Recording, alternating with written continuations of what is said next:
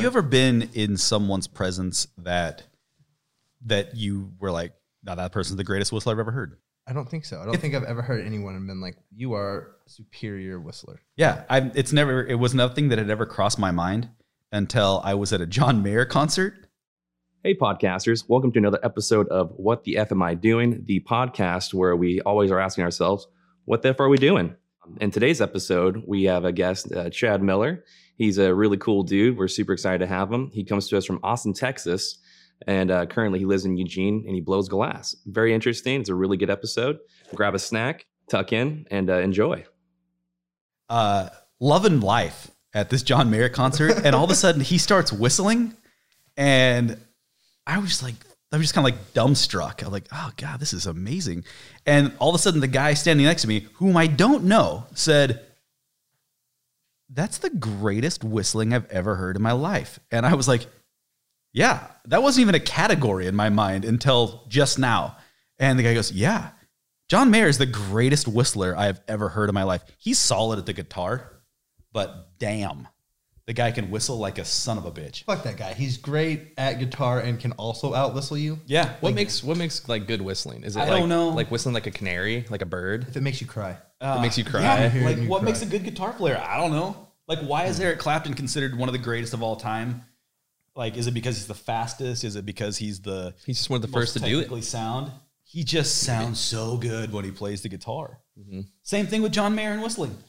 Just sounds so good when he's putting his lips together and blowing. Just want him to keep whistle. Yeah. Whistling. Somebody said to him, make an O and blow when he was a little kid, and then he just took off from there like a rocket ship. Thank God for that, Uncle. The experience that you got as a result was just astounding. Great value. When I first heard that he got to date Jennifer Aniston many, many years ago, I was like, it's probably because he's kind of a goofy looking dude, right? He's not the best looking guy, but I think he's gorgeous. But well, I mean, she was right, but I mean, she went from like Brad Pitt and all these other dudes that are like 15s out of 10 on the like genetic scale of sexiness. And then, then there's John Mayer, and I was like, well, it must be because he's, pop star or whatever, and he's like an amazing guitar player. It's because he's a whistler. He's a fucking great whistler. Mm-hmm. Yeah.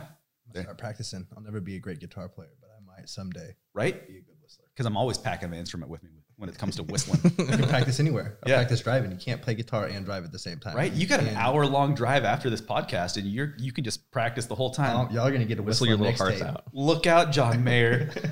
Our guest today, Chad Miller, is coming for you. What the F are we doing? Today we are interviewing our buddy Chad Miller. Mm-hmm. So Chad joins us from the great state of Texas, by God. And he comes to us by way of, Corpus Christi.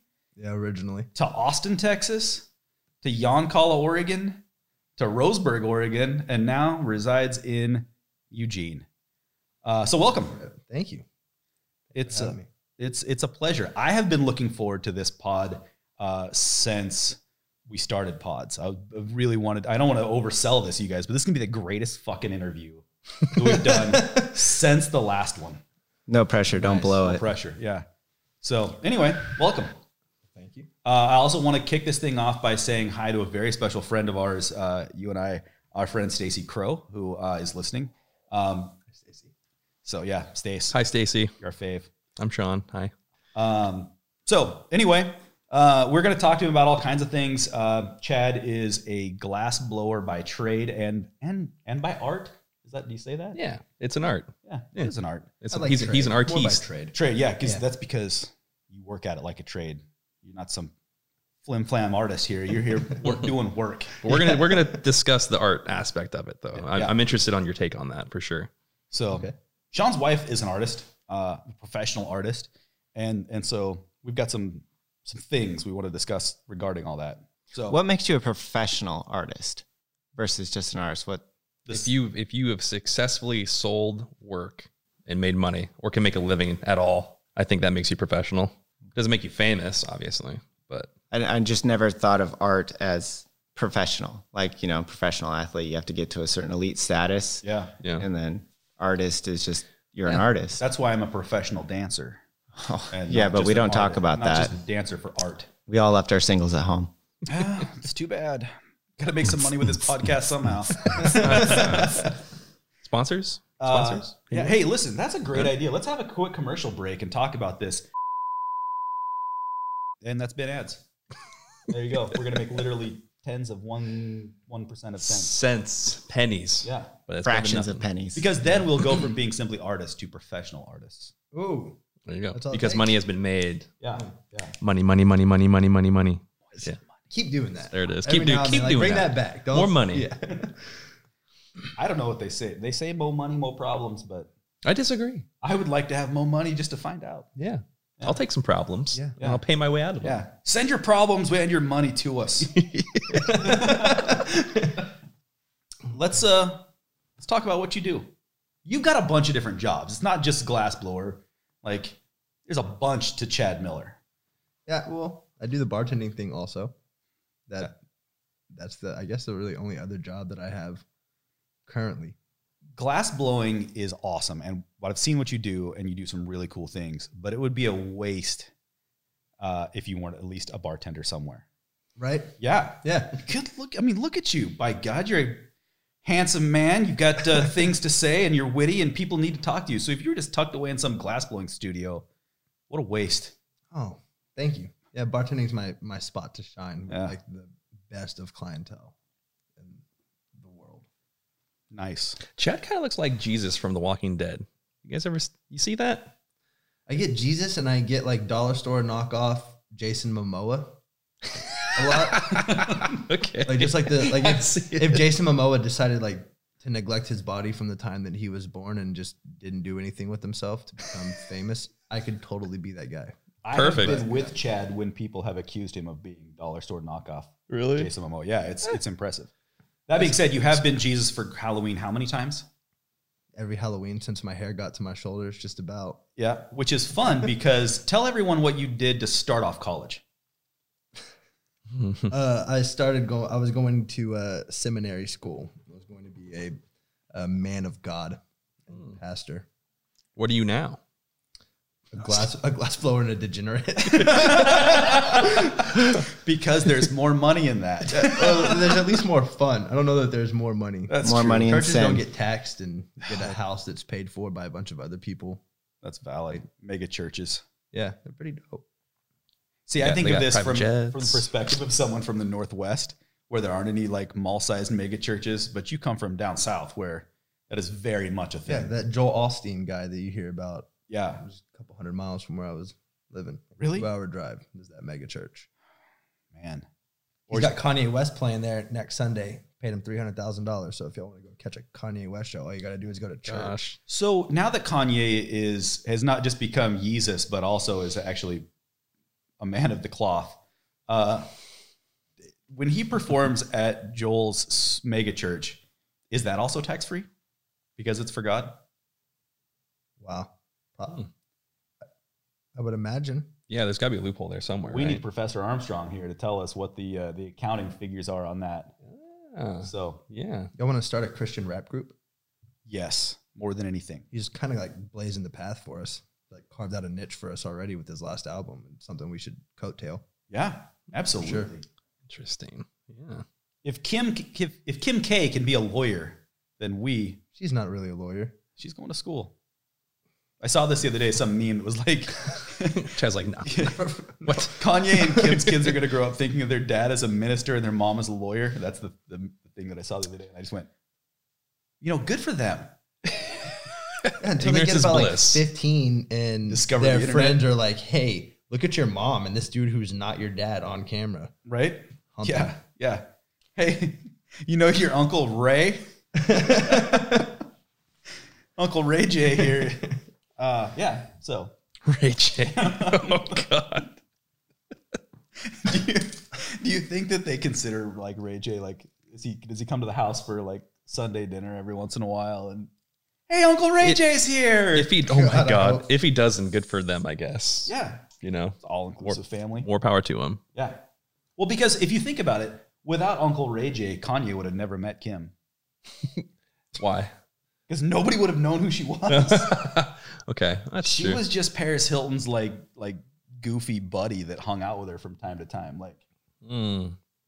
and she was like, You don't want to be associated with Paris Hilton and then you be called the goofy one. yeah, you don't want to be the cheap knockoff Paris Hilton. Yeah. I can see the trend though, the Paris Hilton video, and then she's just like, "Oh my god, that's such a good idea," and then Ray J's in the picture, and Yeah, it makes sense now. I didn't know that she knew. I didn't know she was friends with Paris. yeah, I had no idea. I think so. Just fucking their way to A's. Whatever you got to do, right? Yeah, what do you got to Okay. do today? That was some off-camera talk.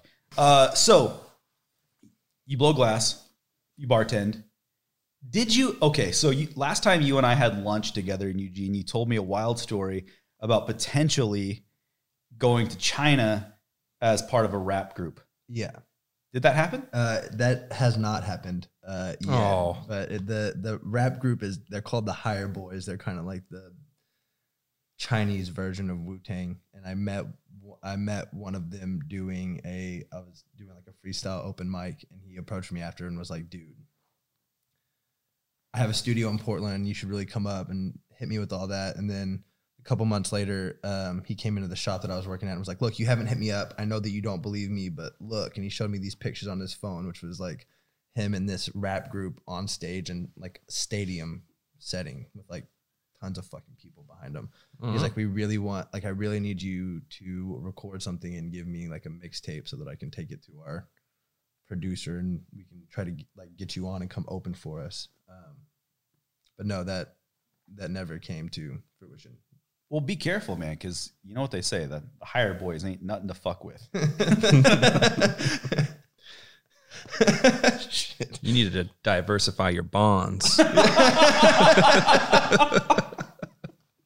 Are we going to get a freestyle while we're here?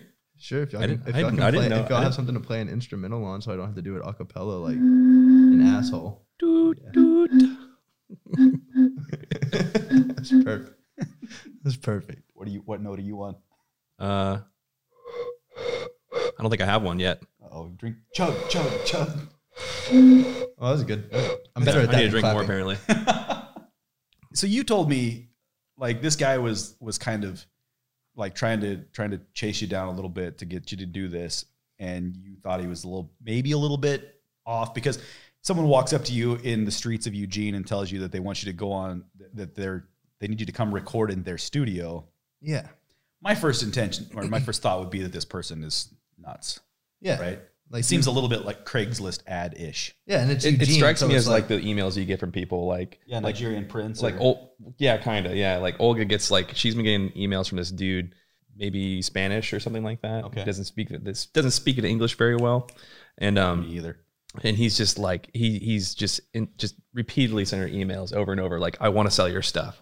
Here's a contract," and she like reads the contract and is like, "What the fuck is this? Yeah. This is the worst thing I've ever seen." It's just like, which if a guy approached me, he's like, "Dude, you're fired, man. We got to get you, this, get you on tour. We're going to, Asia or whatever." I'd be like, bullshit. "Who are you? And what do you want from me?" So that's what I'd be asking some questions for sure. Yeah, Absolutely. but I Then don't he get pulled sex up- trafficked in the name of hip hop. Oh my God, yeah, that- I would avoid that. Well, if you're getting paid though, then you're a professional artist. Ooh. So, So does that mean every stripper is a professional? Yes. yeah, Yeah. as long as once that first dollar flies through the air, you're a professional artist. As soon as you pick that up with your butt cheeks, you're pro. What is that not like the actual definition of a professional? No, Yeah, it I is. think so. Yeah. If you make money doing it, you're a professional. Doing a thing, then you're a professional, whatever. Yeah. Yeah. Okay. Yeah. Anyway, we're drinking beer. Chad's here. Chad, bartending, glass blowing. Check. Talk to us about glass blowing. How did you get into? How did you go from being a man of the cloth to a glass blower? How'd you get from Texas to Eugene? Car. Truck. Truck. And And you why? walk, Okay. and you walk. How and why? I was working at a like glass gallery in Texas Mhm. called BC, and we would host demos like once a month. Glass blowers we'd fly them in, and they would do a little demo. And I got put in charge of like kind of being like the concierge for one of the guys that came in. Like I just took him around, showed him everything, got him everything he needed in town, and just kind of hit it off with the guy. Mhm. And my girlfriend at the time and I had already planned a vacation to come up here. And when we came up here and he found out we were going to be in Oregon, he was like, hey, let me return the favor, come to my place. Like, I'll show you all the state. Mm-hmm. And we went out there and just kind of hit it off even more. And I worked with him a little bit in the shop just on like planning. Like we just drew up some pieces and stuff. And he was like, man, if you'll move up here, like I'll teach you how to do this. Like I'll teach you how to do all this shit. And so we went home. We were living with my best friend and her best friend at the time. And we like walked in our living room and we're like, hey guys, we just want to let y'all know, like, we're going to be moving to Oregon. And both of our roommates were like, fuck yeah, when are we moving? Like, when do we go? And so we stayed with them through the end of the lease because they wanted to come with us. And then drove up. Which your roommate was Stan. That's it. Stan, Jordan, and Skylar were the yeah. the three that I made the trek up here. And then Stan's little bro came too. Not the same time though, right? Later on. Oh, I forgot. Yeah. So Stan's little brother is actually, he has moved up here and moved home twice. Oh, really? Yeah. Yeah. Where did Pat come into the picture? Right after I got up here, like 2 weeks after I got up here, I was in the shop and the guy who owned the shop came up to me and was like, hey man, like, I know we've been planning this for the last year, but I'm not going to blow glass anymore. Like I'm done with this. I'm going to sell all my equipment. So you can either purchase my equipment and keep doing this, or you can just go get a job. So I got a bank loan and bought like all of his stuff. You've been here for how long? 2 weeks. 2 weeks. But I told everyone that I knew, like everyone in my entire life, that I was coming up here to blow glass. Like I couldn't be here for 2 weeks and be like, oh, never mind. Like just moved across the country, took all of my friends with me. You don't look like a quitter. Yeah, yeah. So I bought it and started teaching myself. And that's when y'all helped me move into the garage. Yeah. Or shortly thereafter, I moved into the garage and I called Patrick and was like, hey man, I know that glass blowing is something that you've been wanting to get into. I have all the equipment now and a spot to do it. And if you want to move up here, I've got a couch for you to sleep on until we kind of figure things out. You were like, I'll teach you everything I know, which at that should point take was about nothing. 2 weeks. Yeah. Yeah. Matt, no, I can say it in an hour. It's just practice. You're going to have to practice. Yeah. And so he came up and has been here since. I actually just like officially, he's been doing his own thing for the last couple of years. He started dating a girl here in town. And he stayed in Roseburg where we went to Eugene. But I just like actually like officially hired him 2 weeks ago. So he's running like all my production stuff now. Nice. I was worrying about that actually. That kind of was kind of part of one of my questions that I had for you. We were talking about the art aspect, right? Or the whole art aspect of everything, which maybe you don't consider to be yourself an artist. Maybe. Do you? No. No? Okay. What do you consider yourself specifically? A craftsman, I guess. Craftsman. Okay. Yeah. Okay. Do you wear a leather apron? You can't blow glass without a leather apron. There you go. There you go. Boom. No artist is going to wear a leather apron. That's a craftsman's tool. I also wear like a tool belt with nails and a hammer just to really sell it. Yeah, that's a good Like, idea. I don't need those things for No, glass, but It's a look. Absolutely not. It's a Yeah. style. yeah. But if exactly. you had to quickly build a cabinet, you could. like, I'm there for it. Yeah. Well, so you mentioned that you took out a loan and bought your buddy's gear and stuff like that. And you basically, have you ever worked in somebody else's shop, worked for somebody else? No. Or you just been running your own thing your whole show the whole entire time? And now you've hired people and Yeah, I've never. I guess I worked for him for a little bit, like his right. protege or whatever for a little Yeah, bit. I did. I filled some of his like basic orders because he still had some orders when he quit. Yeah. So I filled some of his more basic orders, but other than that, no, I haven't worked for anybody else. I just got into a shop that is like a group shop. There's like 20 people working there, but we're all independent. Everybody's doing their own. Wow. That's cool. Okay. Yeah. So you say craftsman, I say artist. Well, thank I would disagree. I think, well, yes, craftsman, but like also, you definitely put your own like flavor into whatever you're making, probably like the reason that what I was going to say is like, if you're obviously I've never blown glass before, but like if you're working for somebody else, you don't have your own equipment, you're using somebody else's stuff and you're making gear for them, right? You're making pieces for them. Like you're probably just kind of pumping out, very generic, like, oh, we need more pipes. We need more bubblers. We need whatever, bubblers, right? They say bubblers. They say that. They say bubblers. Okay, cool. Good terminology. Are those like old school Popeye pipes that you blow and like bubbles come out of? I don't think so. Could you make me one of those? Yeah, I probably could. And that's not what So- they are. so you could but pour your I didn't spinach like in that it? idea a lot, actually. But yeah, so I'm like just packing my pipe over here. if you're working for somebody else, like get a captain's hat. Get It'd be such a Or funny thing. you for don't to just do, have one? You don't just have a captain's hat. They You come don't have a with the- Sherlock Holmes hat. They come with the pipe. When you buy the pipe, it comes with the hat. Oh, cool. Okay, Yeah, it's a package. sick. It's a great deal. children in Oregon specifically, they like, it's before, it's like pre-weed. You're like, no, try this. It blows bubbles. And later on, it blows your mind. Anyway, Oh my gosh. sorry, please continue. Well, so, oh yeah. So like, if you're working for somebody else, you're probably just kind of putting out just like, pretty standard stuff, I would imagine, right? But that was like, I'm glad that you work for yourself, because that like makes my question way better. So it's much more interesting, I think, if you're running the show and you're doing your thing. The artist, you get to express yourself through your craft, through your art and stuff. The thing that I wanted to know though was like, how does one price art? And like yours also has its form and function, right? It serves a purpose. So like, maybe that would affect it a little bit, but I guess like just generally speaking, just art in general, right? Let's just say like tomorrow you made like a masterpiece on, you just painted something up, drew something up or whatever, right? Like, how do you price that? And we'll transfer that to the glass stuff, like how do you price that? That has seriously been How would you like do it? the most difficult part of like learning how to be a glass blower is like figuring out. Nice cock. That was a big one. It has been figuring out how to price it. Like the guy that I just hired is doing like my production thing. So he's making like the same series of bongs or Puffco attachments. It's this like weird little vaporizer thing. Mm-hmm. He's doing those. The price for those kind of got to be determined by the market. Like, Okay. I got to see other people doing something similar and how they were pricing it, and kind of like put myself in the middle of those. Like, I think that my work is cleaner than yours, so I'm going to charge more than you, but Yeah. I'm also not this guy. So that's the way I did it with like the smoking stuff, just because there's such a market already established. The prices are just kind of something you fall into. I think that's kind of where like the functionality of the art kind of falls in, like you're definitely, it's like obviously if you get like a painting or something like that, like it's a painting.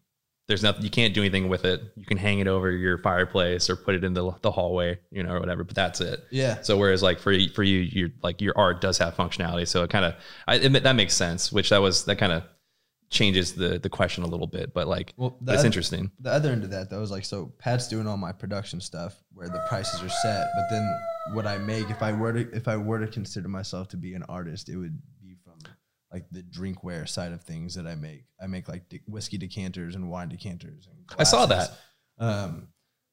Those have been a lot harder to price. I've gone through the motions of pricing art with my wife, right? And so for her, she like, it doesn't really have function. It's more just like, it's a piece of art. It's worth what people are willing to pay for it, right? Yeah. And so there is no like base price or like market price or whatever. So that definitely kind of makes it more complex. But I thought like it made the most sense, like because she landed like one of her first like big like contract jobs or whatever. She was making a big piece or like a bunch of pieces for a company, right? She didn't know how much, like what to price for it, like, cause art generally speaking is usually pretty expensive, just generally speaking, like, people price that stuff up pretty high because it's like, for, I don't know, it's just kind of a specific customer base, like people seldomly want to fork out a lot of cash, but there's those people out there that do, I guess. Right. Yeah. But yeah, like I was like, okay, so like, I'm not an artist. How would I do this? All right. Keep track of how long it takes to make a piece, hour, just minimum wage, like at least you want to make, as an artist, minimum wage, right? Yeah. For sure. I had someone tell me that does is a crafts person, and he said that he charges $25 an hour and then tax on from there. Really? Yeah. Oh, wow. That's interesting. Okay. So the way we did it is kind of like almost, it's like that, but like kind of backwards, like reverse engineered it kind of, right? So like we did the base, like, at least if you're working any job anywhere, you know, whatever, if you're an artist or anything, you want to at least make minimum wage. You don't want to make less than that, because you could go get a crappy job and make more money, you know, like, so. Then you've got a schedule. Yeah, right.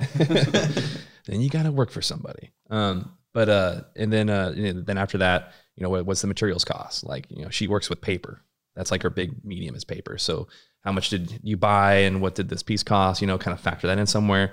But then like you have like that weird, like, how good am I at my craft, or my, you know, I'm an artist. Like, how good am I? How good do I think I am? You know, so like, you think you're worth $25 an hour? You know, just base minimum, I guess. Like, that's like maybe the artist, you know, part aspect of it, you know, like, I'm worth $25 an hour, you know, anyways. And so like, that's kind of what I was wondering, is like how you would go about that specifically. Like, do you factor that in? Like, do you think are you like the best glass blower in Eugene right now? I know Will you for be? a fact that I'm not the best glass blower in Eugene right now, because Eugene is like kind of like the mecca worldwide for borosilicate lampworking. Yeah. And so What did you just say? borosilicate lampworking, like glass blowing, like when you tell someone you're a glass blower, the first thing that they immediately picture is like you're walking to this big hole in the wall. It's a furnace and you have like a gaff in your hand and you're like turning shit. That's not the type of glass I do. I do like torch work. I stand behind a torch. You work with like rods of glass, right? Yeah. Yeah. And am turning it with my hand. And Yeah. like traditional glass blowing, like you get it hot and you have until that shit cools down to be done with the piece. Like, you kind of walk it out of the fire and form it in one go, and then you take it back and you have to reheat the entire thing. Whereas like with torches, you can heat small sections at a time, work small sections, revisit that later. Like, there's a lot more room for error as far as time goes in lamp working compared to. But anyway, some of the two greatest glass blowers in my opinion are this guy that goes by Banjo and another guy that's named Jason Lee. They both live in Eugene. And I really like Jason Lee and Mallrats. I haven't seen it. Of course you haven't. We'll get to that. We will get to that. Yeah. But as far as pricing goes, like what Casey was saying about, I try to kind of have like an hourly that I would like to make. And glass blowing is expensive. Like my lathe payment, I pay $380 a month for my lathe because it's through the bank. So I've been paying that for a while. And it's freaking huge. It's huge. It weighs like a ton and a half. It's massive. What is this exactly? It's a lathe. It is a. Is it like spinning turning stuff? the glass for me? Oh, okay. Yeah. Gotcha. And then I pay $400 a month to rent my shop space. So Nice. I have like just about $800 a month going out to. Yeah. Which do you factor that probably in per piece, I would assume, right? Yeah. A percentage of each piece, you know, be like, well, this is like. Yeah. I know it's just bare minimum. That doesn't count the actual materials. Yeah. Then you have to buy the glass. And the cool thing about the shop that I'm at right now is my electricity and my gas use is included through my rent. Which right is, on. I like if I was blowing glass out of my house, I would spend $250 a month on oxygen, $100 a month on propane, and then probably up to like $300 a month on electricity just because of the kiln that I'm running. So it's a huge savings for me to be where I'm at, but it's still expensive. So I try to I price my stuff typically trying to make like $40 or $50 an hour, and that sounds ridiculous, I know, but I only charge you for the time that's like on the piece that's finished. Pieces break often, especially if you're working on something that's intricate. You got to start over and do it again. Yeah. You can have 6 hours into a piece or 10 hours into a piece and be taking it to the kiln, and like the change in temperature on that walk cracks it. What's the longest you've ever had into a piece before it broke and you had to start over? The first trade show I ever went to I went to Age in Vegas, and I hit up this like glass blowing hero of mine and just randomly asked him if he'd be willing to like collaborate with me on some pieces. And he was like, dude, that sounds awesome. Sent me a bunch of his prep work. And so I was making pieces with this other person's work. And so I don't know how many hours he had in it, but at the time that I was making it, I had like 9 hours in it. And the very last thing you do is flare the foot on the bottom. And I flared the foot and went to take it out of the chuck. And I was just like anxious because it's like the most grand piece that I've ever worked on, you know, and I take it out of the chuck and pull. And when I pull it out of the chuck, I didn't move the ends far enough away from each other. So I pull it out of one side and hit it on the other side and break the foot off of it, which is kind of like, What was this piece? What were you making? really no going back. It was a bong. Okay. But the internals of it is like this. It's called a pillar. It like redirects the smoke. Smoke goes down through one chamber and then up through an inner chamber that's like sealed. And it took me a long time. And then I broke it when I finished it. Like literally when I was done with it, it was.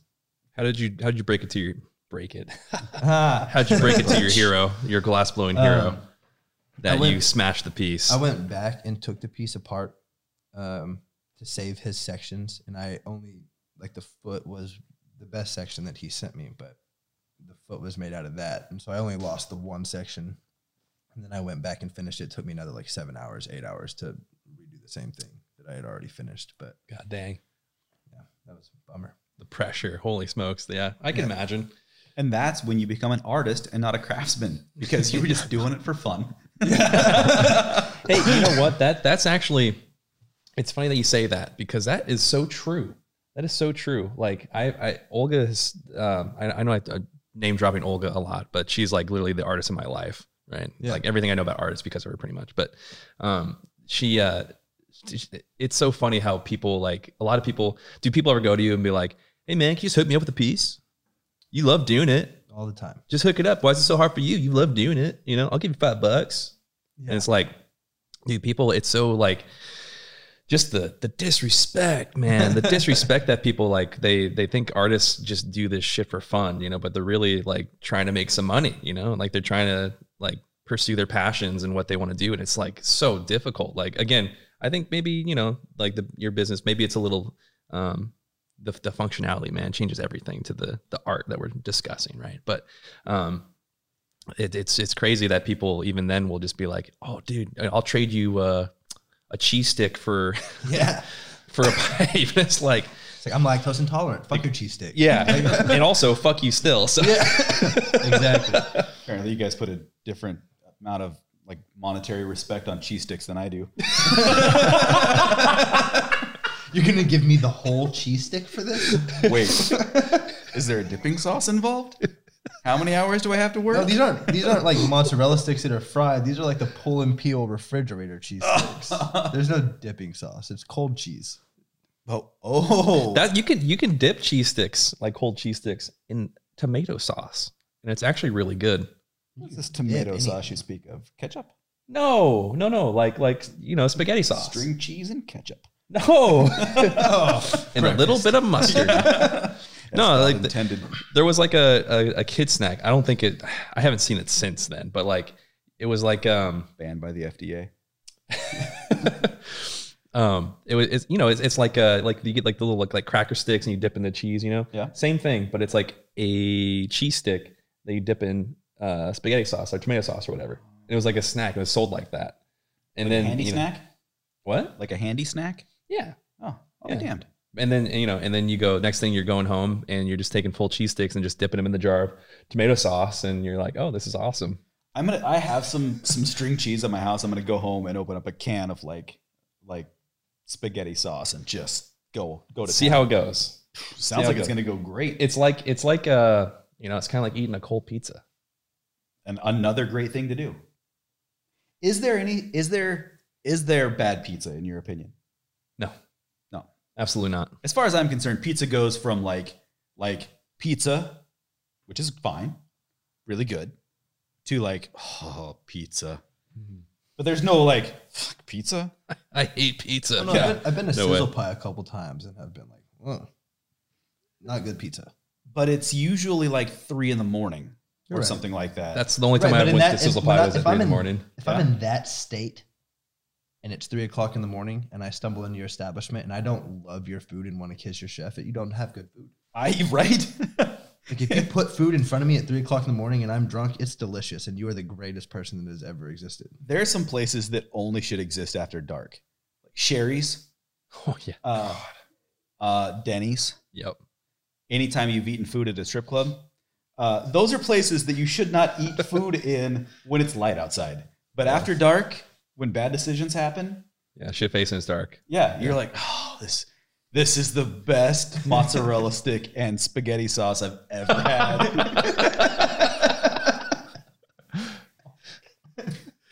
So here's another interesting thing on the same whole insuring art.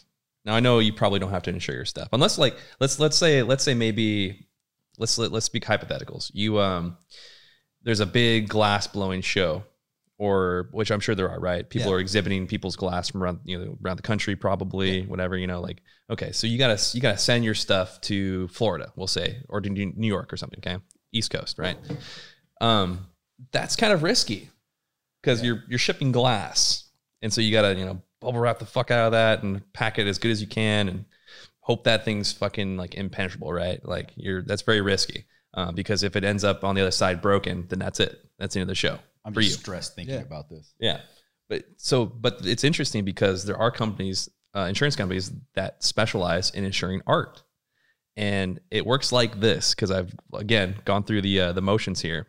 Long story short, ship something down to Florida for like, I think like the University of Florida, something like that. They had like an art exhibit thing going on down there. And it made it there just fine. This said piece of art, right? Came back, big dent in it. But the university, they work closely with an art insurance company, and it was simple as this. This is what we said the piece was worth. This is what we got for said piece from the insurance company. What? Yeah. Just like that. Isn't that crazy? Yeah. Like how, like insuring stuff is like, I mean, like for like cars and stuff like that, it seems pretty black and white, right? They're like, oh, this part's this much. And they literally just like, what does it cost to rebuild the car with like brand new pieces? This is, it's like, oh my God, you could just pop the dent out, but they're like, no. We need to replace the side panel. Right. Yeah. That's how pretty black and white. Like that's how that works. But like, it's actually like oversimplified with art insurance. You just say like you report, this piece we were pricing it at like $3,000, and they're like, well, it's ruined now. It's not the original anymore. If you even do fix it or whatever, but we don't care. Here's $3,000. Wow. Yeah, isn't that incredible? You need to start. Yeah, no, seriously. Like, send your stuff out, is man. Why I came here today. I didn't know, but that's why. You need to send everything to the University of Florida. Yeah, because they break everything. If they do if like whatever company or whatever whoever's throwing on the exhibit or whatever like showcasing all these cool pieces or whatever hopefully they're doing some sort of insurance kind of policy or whatever for people that are shipping their stuff in because because that's like a huge risk. I mean for like glass even, right? Like especially glass. Like how do you insure glass art? Like, that's so risky. That's a bad business to get into. Yeah. Like we're like 1 out of 10 right now for a piece making it across the country. Like we're just losing our asses on insurance money. Right I don't know what's going on. I'm insuring all these Jewish weddings, and I'm not. I'm losing my ass insuring all this glass at Jewish weddings. And there it is. That's what I'm here for.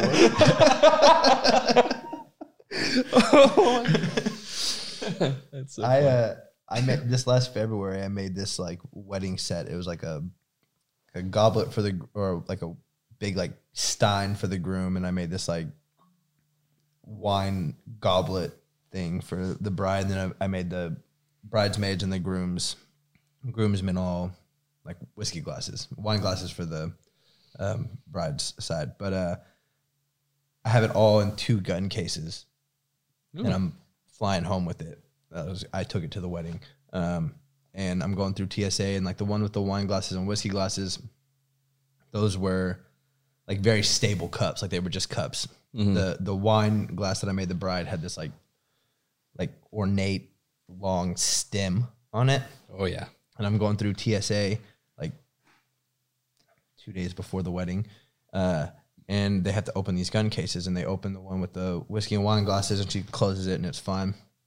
She opens the one for the bride and the groom and opens it. And when she closes it, like there's big foam pads inside of these cases that like give, but you push slowly. So it like eases on. She like slams it. When she does, you hear it break. Like you hear this like, come on, ting. And she like looks up at me, and I was like, just fucking close it. It's we're not going to fix it here. I'm not looking at it. I don't want to see it. I'm mad at you. ruined it. Yeah, yeah, exactly. So for the next 3 hours that I was waiting for, after my layover in Denver, I called everybody that I knew in Texas that blows glass and was like, hey, I know you're busy. I know you are running your own like production stuff out of your shop, but can I please borrow your torch and your kiln? I need 20 minutes. I have to reassemble a stem. Like, that's it. And it was really stressful. I ended up getting in contact with this guy in San Marcos, and I drove up to San Marcos and got it all put back together. But the insurance would have been beautiful. Then, I think TSA should be paying out for something like that, you know? Do this like break people's stuff like willy-nilly and they're like, not a problem. I went and saw my best friend this last weekend. I went to a concert with her in Milwaukee, and so I flew with Shout out Jordan. yeah, hey Jordan. I flew with like party favors, like things that I shouldn't have gotten on the plane with to go to Milwaukee. And I ate a bunch of edibles on the way to the airport. So Speaking I of slept. party favors. Yeah. So I slept on the flight to Denver, and I wake up in Denver. I have a 40-minute layover. And I've already made it through TSA once. Like I've already, I've made it. Like I'm safe. And I go and get on the tram to go to like the B terminal. And I'm like really groggy. I slept the whole way, and I'm like too stoned to be in public. And the train that I'm on that's taking me to the B gate stops, and it says terminal. So I was like, fuck yeah, this is my stop. Terminal. Yeah. Damn near. Yeah. And I get off, and it closes behind me. The train leaves, and like all the signage that I see is like ground transportation, baggage claim, like all the shit. And I walk up to the security guy that's right there, and I was like, hey, how do I get to B? And he's like, oh, you have to go back through TSA.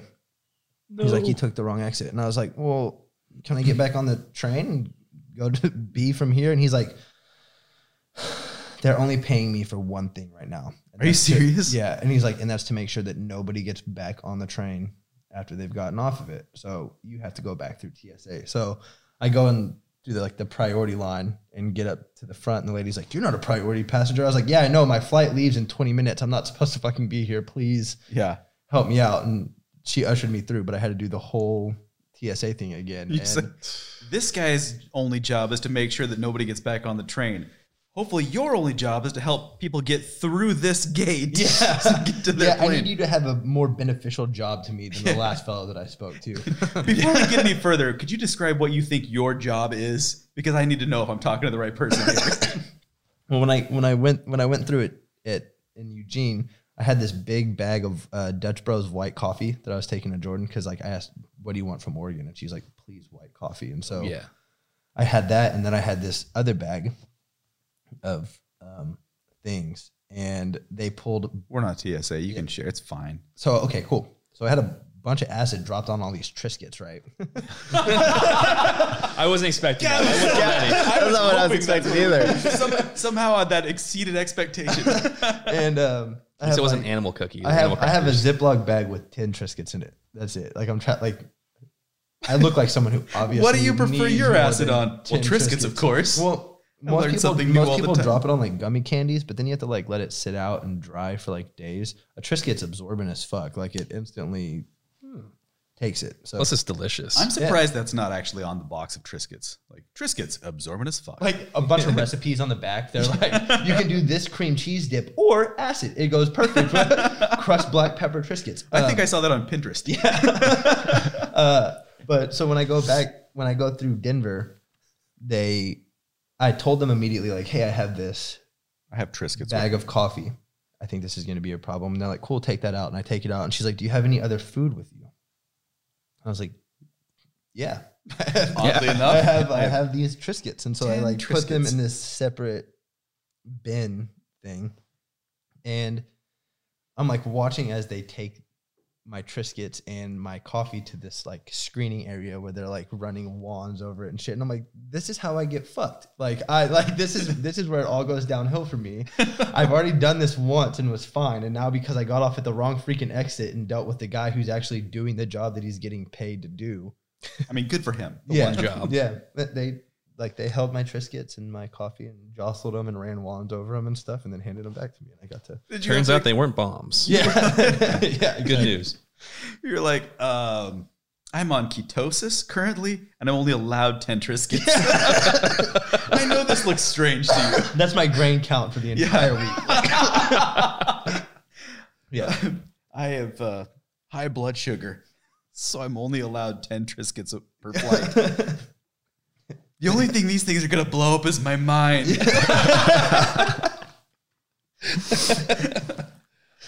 That's so funny. Wow. I heard something about this actually the other day. Why peanut allergies are more prevalent now. It's not just because, like, what is it? Gen Z and millennials are giant pussies. So true. What's this? Okay, boomer. I'm so sick of OK Boomer. I'm not a boomer, by the way. I would like to point this out, that the people that are probably frustrating you are us Gen Xers. Does it, real quick, what's like the tier system? Because I'm actually like still trying to figure this out. Is it boomers, millennials? No. Boomers are people that were born post World War II. Okay. So we're all boomers. So my parents, Okay. born in the 50s, right? Yeah. 50s, 60s, boomers. 50s, early 60s. 70s, 80s, that's Gen X. Okay. And then millennials are 90s and aughts. Okay. And then Zoomers, right? The Gen Z, whatever the latest, are people basically born post 2000. Okay. But they're Zoomers, right? That's what Gen Z. I think they should be. If they're not, that's fantastic. That's what people are saying is Zoomers, boomers and Zoomers. Boomers and Zoomers. Yeah, Zoomers. Bang Zoom! The young. Chad was on a flight with some boomers and Zoomers, and he had to go through TSA with them. What do you got in the bag there? I got 10 boomers and Zoomers, buddy. And some white coffee. No, the coffee I thought was the Zoomer. The boomer, yeah. Right. Here comes the boom. So do you boom before you zoom, or do you zoom before you boom? All I want to do is zoom, and boom. That's a really good question. I prefer to boom first. Because then by the time you zoom, you're booming. Yeah, exactly. Then by the time I'm zooming, it's like, whoa, Yeah. In post-production, we need to insert the Big Lebowski clip where he's like, I'm on a very delicate recipe of uppers and downers, man. Oh yeah. That's what I was for Halloween. That's what I was for Halloween this year. Let's just start dressing up for Christmas. Who are you for Christmas Christmas this needs year? some spice. Yeah. We're not doing gifts this year. We're all just dressing up instead. Mom comes downstairs dressed as a maid. It's like, what the fuck? Go back. We're not doing this anymore. Back to pajamas. We're all wearing matching pajamas. It's Christmas. Stop. Mom, Halloween is slutty maid. She's Santa's little helper. Yeah. Oh God. I'm slutty Big Lebowski. Just like a robe and shirt cocking. I would like to point out that I feel horrible for saying slutty Big Lebowski. Big Lebowski was the old dude. Lebowski was the cool guy, the dude. Both of them could have been slutty. It's though. the money movie didn't Lebowski. delve into their That's the money Lebowski. sex life. Yeah. He could have been a whore, the old one. I think he was. I hope. Yeah. Since we have delved into the realm of drug use in this pod. We've dabbled. We've dabbled in drug use in this pod. Mm-hmm. Triscuits. Mm-hmm. Snacks. Yeah. Whomst in history would you like most to do drugs with or get drunk with? What would you do and who would they be? Do you want me to start? Yeah, please. Okay, I'll give you a second. Ignore what I'm saying. You think of your own thing, but I'll talk for a second. So I thought this through. I had to preface this by saying I've never done drugs. Yeah, same. Yeah. So this is probably the most hypocritical thing topic I can broach. However, I've decided that I would most like to do drugs, like dealer's choice, with either Debbie Harry, Carrie Fisher, or Stevie Nicks sometime in the late 70s, early 80s. Mostly because I think they were really hot during that time frame. And they know their way around some drugs. Yeah. Yeah. Yeah, absolutely. They show you a good Fisher time. seems like, by all accounts, she was the funnest, coolest chick around. Mm-hmm. She was a chick then at that point. Mm-hmm. That's what you had to say. But like there's a story that you can look up online, I'm sure. But about a lost weekend that she spent with Dan Aykroyd and then left him for Paul Simon or vice versa or something like that. Oh, wow. But they were all just like all these guys that were like the who's who of cool people in the late 70s, early 80s were like clamoring to hang out with her. Not because she was the most gorgeous of all people at that time point, which, I mean, you know, Slave Leia, not bad.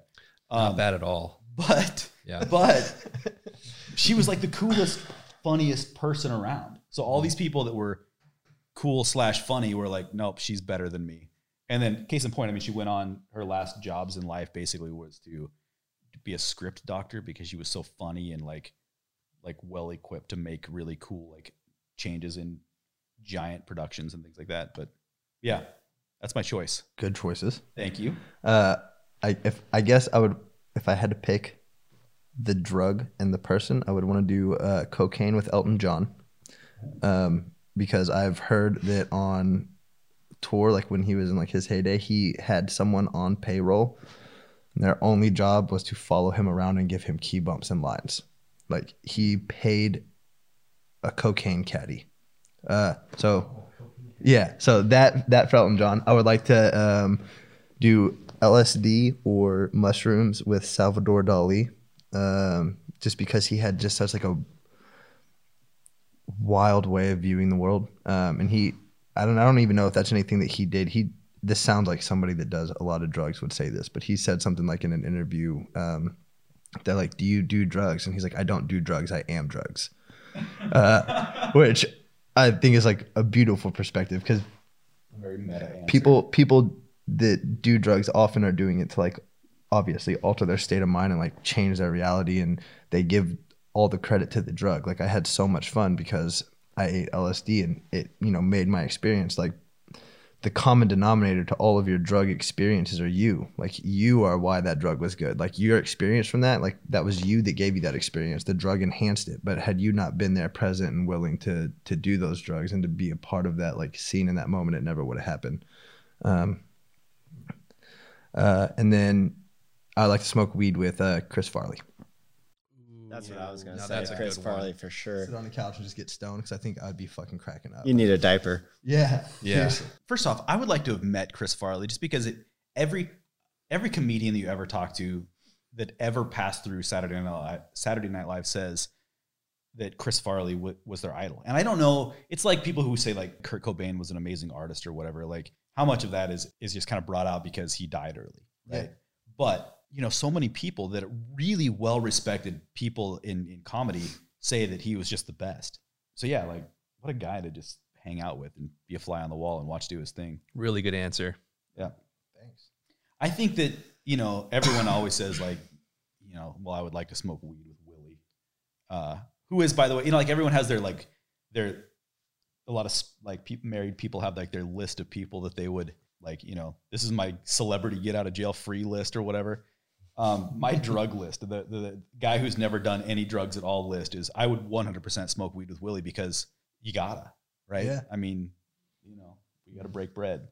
He would break you. Snoop Dogg. Would you smoke weed with Snoop Dogg? Because I mean, I feel like that's like different genres, but same situation. They're like the two most Same- iconic same Because- dude. in that. Same arena. thing with the cocaine caddy or whatever. Yeah. Snoop Dogg pays somebody like 50, 60 grand a year to just roll blunts. Wow. He was on Howard Stern show with Seth Rogen.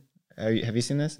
Oh, so anyways, I've they were, heard of this. I haven't seen it. But I know what you're talking about. yeah. So this guy just happens to know like about the time you're gonna want a blunt, and he'll just be like, light it up and send it off He's your not simply way. an artist, he's a professional. Oh, and I guess this guy can roll just a nasty blunt.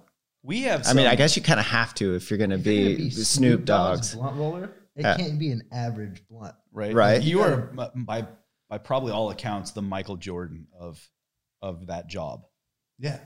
Where did he even find? How? Okay. Did Snoop Dogg have a friend that was just like really good at blunt rolling, and he's like, "Hey, you're coming with me," or was he like, "Man, I need a blunt roller, and I need you to make me a Craigslist ad for the best blunt roller in the world"? Like, how I did think he they find just it? that's like one of those job finder apps that you go to. It's like on monster.com. Yeah, Monster. Angie's List. I need somebody to search the internet for it. I'm taking resumes now we've checked your references. We've decided that you are in fact the best blunt roller. Can you imagine how much money that's got to be, like, to pay for the product, to pay for this guy to roll it? I mean, I wonder if he gets benefits. You think Snoop Dogg still pays for weed? I If I were growing weed, I had somebody give him I some would be for like, free. Snoop Dogg, Yeah. I just mailed you 4 pounds. I hope you love it. Yeah, Like, Snoop doesn't pay for anything when it comes to weed. I know this for a fact because I was for a short amount of time in the beer business, and I didn't really pay for any of the beer that I drank for 6 years. And it was because everybody that had anything good brought it to me, a very small fish in the beer world, very small, but brought it to me to drink and try and enjoy. Now, if I would imagine if I were like, I don't know, the Snoop Dogg of beer, like, yeah, you would never have to pay for any of that stuff. ever. Well, I think I'm pretty sure he's got his own line. Sure. But yeah, no, I'm he's- almost positive he's of that. reached the, I mean, if he's a smart businessman. And Yes. so I'm guessing that he is, not only is he not paying for it, he's making money off of it. Which makes sense. So on that note, I would like to smoke weed with Martha Stewart. Because can you imagine how great that would be? I'm sure she could make you some like delicious edibles, and then with come munchie time, The snacks Oh. afterwards. yeah, That's I'm there what- for the snacks. Yeah. I like snacks. That's why I don't smoke snacks are so weed good. anyway, because I just live in the perpetual state of wanting snacks anyway. I don't need to enhance that. Like, I'm already pretty chill. I already really like odd food pairings. I'm good. You should really try, if you get the chance, LSD on a Triscuit. On Tris, I hear they're good Triscuits. That scares me Dude. so bad. That, like, Every time you eat a Triscuit, like, has Chad been here? yeah. But like, no, just I don't know anybody that's ever told me a really great, I was on LSD, acid, mushrooms, whatever, where they like, it wouldn't, I couldn't somehow in my mind just turn it around to something really scary happening, you know? yeah, I've heard some horror stories of people tripping with their friends. And like, once a week I went and saw this guy, and he was tripping with a bunch of his friends at some apartment complex.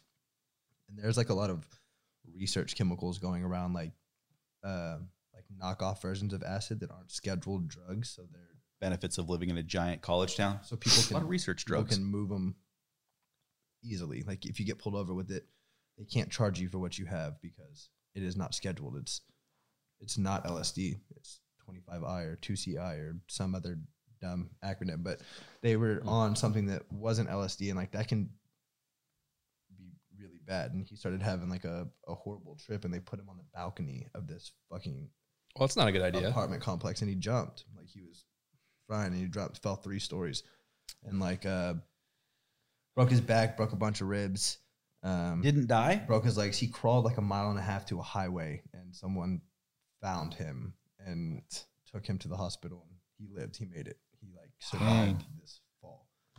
Case in point. Not a good story. Yeah, that's what I'm saying. Well, you Yeah. brought up bad stories. But Let me write this down. One more reason to not do. you don't hear the good ones because it's like, how am I going to have a good experience with something that you've never experienced, and then try to explain to you how I had a good time on it? Like the horror stories are easy. Everyone can relate to like bad shit. It's like Being scared of anything. That he fell. That sucks. That's really scary. But like if it's something I enjoyed, like I went to this Lettuce concert and I ate acid at it, and then I had the most astounding time of my life. But I can't explain to you why. I can't tell you like what the acid did that made it better. I can just tell Try you. to I had a explain good time. scene music to me. Yeah. You know? Yeah, exactly. Even if you tried, I'd be like, okay. Ever been to a Probably laser know what light you mean. show? I saw music. I ate colors. Yeah, Great. but seriously, it's like if to someone that has never experienced it, there's no explanation possible. And to somebody that has experienced it, there's like no explanation necessary. Like if I'm talking to Stan, who has eaten acid at shows, and I'm like, dude, it was amazing. You know, I ate this much. This happened. You know, like I saw these songs played. Stan would be like, oh, that's so fucking cool. I'm so jealous. Like you got to do that. But then I tell you the same thing, and there's just not context. Yeah. Yeah. I also am bad with fractions. So no one ever hands you an edible and goes, enjoy the whole thing. Yeah, it's like, don't eat all this at once. Yeah. First off, 1, I eat like a fat kid. 2, bad with fractions. So if they're like, listen, take the cookie, eat 1/4 of it. In my life, I've never eaten 1/4 of a cookie. Yeah, no, what? Why? Yeah. Okay. I'm gonna be just like in a ball of spit in like no time because you handed me a bag of cookies to enjoy over the course of like 6 months. And I was like, yeah, bag of cookies. That's a 5-minute problem. Someone give me some milk. Yeah. I'm about to dunk all these in there and then drink the milk. So The milk wouldn't get you high. if it had a bunch of floaties in it, it might. It might, yeah. Actually, that would. Hey guys, are you still with us? We told you it'd be a long episode, right? Now's a good time to take a break, go stretch, have a snack, use the restroom, have a cookie or 2 or 10. I always lose one cookie in the milk. Yeah. It'll slip right out of my grasps, my clutches. Yeah. If you're not dunking your cookies in milk with a spoon as a life preserver on the side, you're probably not doing it right. Wow, I've never done it right. There you go. Never done it right. I always wait till the end and then try to drink that soggy. Yeah, milk. same. Wow, Yeah. okay. No, And you there's gotta- something really gratifying about it. at the There's a end. Like, reason why when you go to the pool, like a public pool, they always have those life preservers on the side, because sometimes you're going to need to throw that life preserver to somebody. And that's what that spoon is, sitting beside your cup of milk, is It's so grab that cookie before it completely dissolves. I've always taken we'll call it the perfect pop approach to the cookie. Yeah. Like when you pop popcorn, Okay. you try and hold off as long as you can to try and get the perfect pop. No kernels left, no little seeds left. I Right? gotcha. Yeah. The perfect pop. It's a risk. With So the cookie. perfect cookie Right. dunk, right? Like you dunk that and you hold it and you hold it. And even when you're like, it's getting close, you keep holding it. Yeah.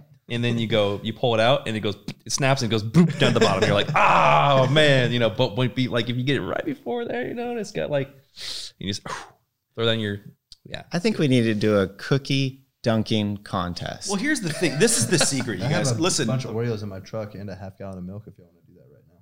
All right. This is all you need. And first off, good for you for traveling. That's how I travel. Yeah. The perfect way to eat Oreos, I have discovered, is first off, no double stuffs.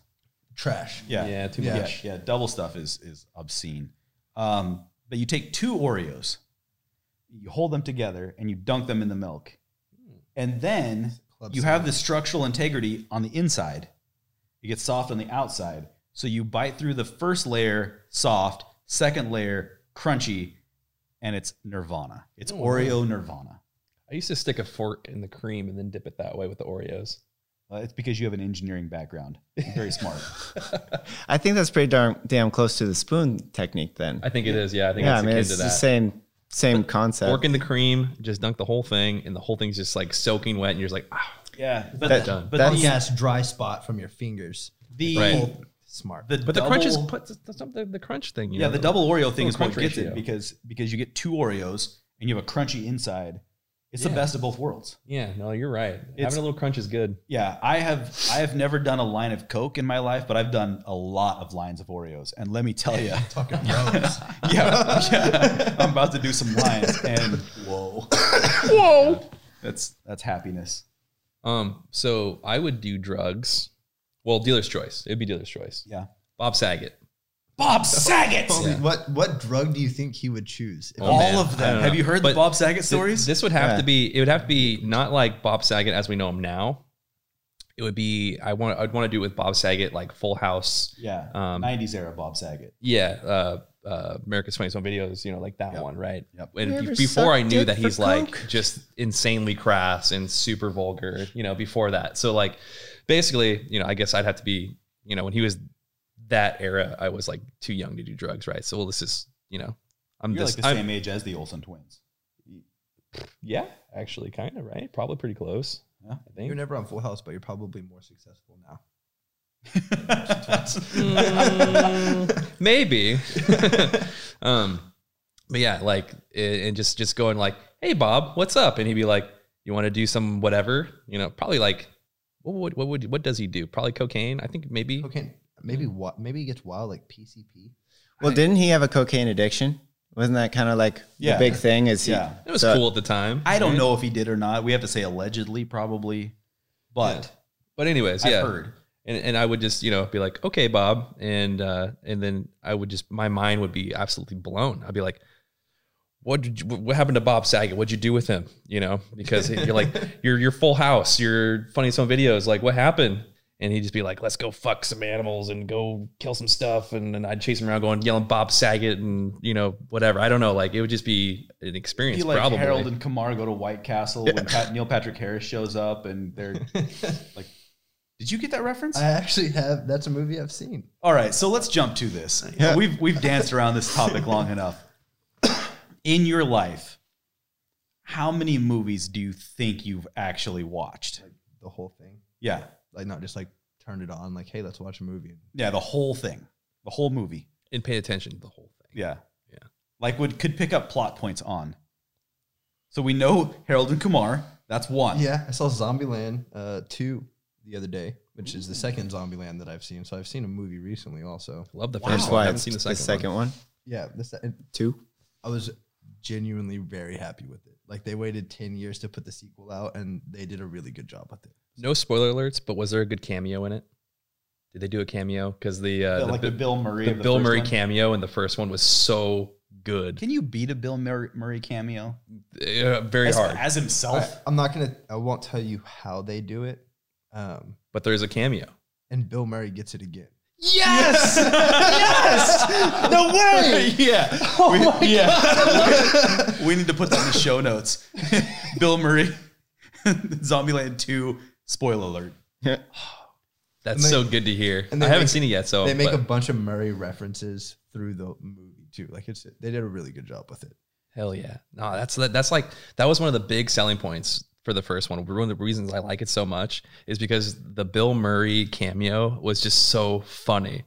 And like, the movie's been out, so it's like, who cares about spoilers? But they shoot him, and he's just like, I freaking hate you. I can't believe you shot me. It was a joke, and he's just like, Bill fucking Murray, man. It's so good, dude. Oh man, I love that movie because of that. Zombieland, when it first came out, I avoided like the plague because I was just like, really? Another fucking Zombie zombie, movies? yeah. Like, nah. And then, then I found out that Bill Murray was in it and I watched it and it was everything I wanted, like everything I didn't know I wanted it to be. Yeah. Yep. So the reason we bring this movie thing up is because you and I have talked several times about the fact that you've lived for a large stretch of your life in Austin, Texas, but have never watched Dazed and Confused. Have you seen that at any point since we talked about this last? No, I haven't. I've probably seen, to answer the number of movies that I've seen, maybe 30. Yeah. And why is that? Like you and I have talked about this, but why? Why? When I was like really young, I just wasn't really allowed to watch movies. Like my parents were pretty big on like the censorship thing. And then when about the time I was finally like, they were trusting me to do things like watch movies and be a responsible adult. I got caught not being a responsible adult selling prescription pills on my high school campus. Oh, you blew it. Yeah, real quick. And so they immediately, I then got Amish grounded. Like I couldn't have a phone or TV, or like I got to have air conditioning, but only because the rest of the house had it. And it was like, If we could somehow heat your room up, we would. yeah, if we can make you more miserable, we would. And so then, like, when all of my friends were at the stage, like, where everyone was like hanging out and watching movies, and everyone was like developing like their taste in movies and shit, I just wasn't allowed to watch them, and just never got into it. I don't want to sit down for that long unless it's great, unless it's an incredible movie. I just can't. I don't have the Good for you. time. I have the time. I'll go do something else, like play a video game for hours on end. But when it comes to movies, I just can't. I don't really like to go out to movies. Yeah, I'm the same. That's it's- I like the idea of going to the movies, but I never go. yeah, I like the idea of being able to like watch it in my own comfort. I was so stoked for John Wick 3, just ready. Like I'd watched the first two. I was ready to go. I talked about it for weeks leading up to it, and then I still haven't seen John Wick 3. John Wick 3. I still haven't seen John Wick 1. I haven't seen any of them either. But Watch I 'em. want to. Yeah. I want to. Like, I wouldn't be like so hyped I'd go to the theater and that I don't think the last movie I think I've seen in theaters, if I remember correctly, was Fury. With what? Fury with Brad Pitt. Brad It's like Pitt. that tank movie in Shia LaBeouf. Another movie no, I I wanted to haven't. see, but haven't seen. Yeah. And the only reason I Was it like, good? I have a friend who's like a huge movie guy. Like he was like, you remember Movie Pass? Do you remember when that came out? And it's already gone, I think. But it was like Netflix for going to see movies to theaters. Okay. Like you could go see movies for like a subscription fee essentially. Wow. And our local theater had that deal. Did they come with popcorn and Junior Mints? No, I don't think so. Hot tamales? Yeah, I think it was just the movies. I think I'm not really sure. Anyways, I have a friend who was like that into movies, where he would go so much that he's like, oh, I'm gonna save a lot of money if I get the movie pass. Like I got that friend, right? Only reason I even went to go see this movie was because we went together. That's it. Otherwise, you will not catch me at the movie theater for no real reason other than just like, like, oh, I want to go see that movie, but not that bad. I grew up in the tail end of drive-in movies, so. For those of us that aren't super familiar, you would drive in your car with as many people as you could stuff in the car, because they usually charge you by the carload. Apparently, I saw True Lies in a drive-in. Yeah? The one in Green, Winston? Yeah. Yeah. The Starlight. Apparently we did that. I don't remember. I remember watching the movie in theaters, but apparently it was in our car. Yeah. Don't remember that, but this pains me, but I know there's going to be a large portion of people that have no idea what I'm talking about. So drive-in movies, in a nutshell, you drive in your car, you park in a parking spot, you watch a giant outdoor screen. And when I first started watching it, there was like a little like toaster size thing you would hang on your window, and that was your speaker, and you could hear the movie through there. Mm-hmm. Later on, they would pump it through your stereo, because you just turn it into a station or whatever, 88.1 or something like that. And generally it was kind of hard to see, and the sound quality wasn't great, but it was cool because you were outside, you could wander around or whatever. And when you were a teenager, it was fantastic because your parents would let you go and park, and then you could just, it was like being out with your girlfriend. Well, and there was always like, there was always it was always a double feature. So for $5, you and your like 4 buddies could, get into this car and watch a movie and do whatever the hell you wanted. If you were lucky enough to have a girlfriend, I generally wasn't. You could go with them. If not, you would go with your dork buddies and go to the Starlight Theater, what you were talking about. And there was always weird geese that would wander across in the middle of the movie. And if we had one friend that would always chase the geese and get them to fly across the screen. I like your one friend. So he was a good dude. Yeah. He is now an underwater welder. And started off, we were talking about hazard pay in the accountant earlier. His first job was welding in a nuclear site. Oh, no shit. Yeah. So literally every minute he spent at work, he was getting hazard pay because. Wow. Yeah. If I remember correctly, he had to they told him listen, if you want to have kids, you should probably go do the sperm storage thing now, just in case you can't have children later on because of this job. Yeah. So I would like to point out, though, he does not do that line of work any longer. And does he have kids? Yeah, 20 years past. He's got a couple of very healthy, happy kids. Everything's good. But yeah, now he works on oil rigs and that kind of thing. And his dad told me a story one time about him having to. This is a guy we might have to have on the pod.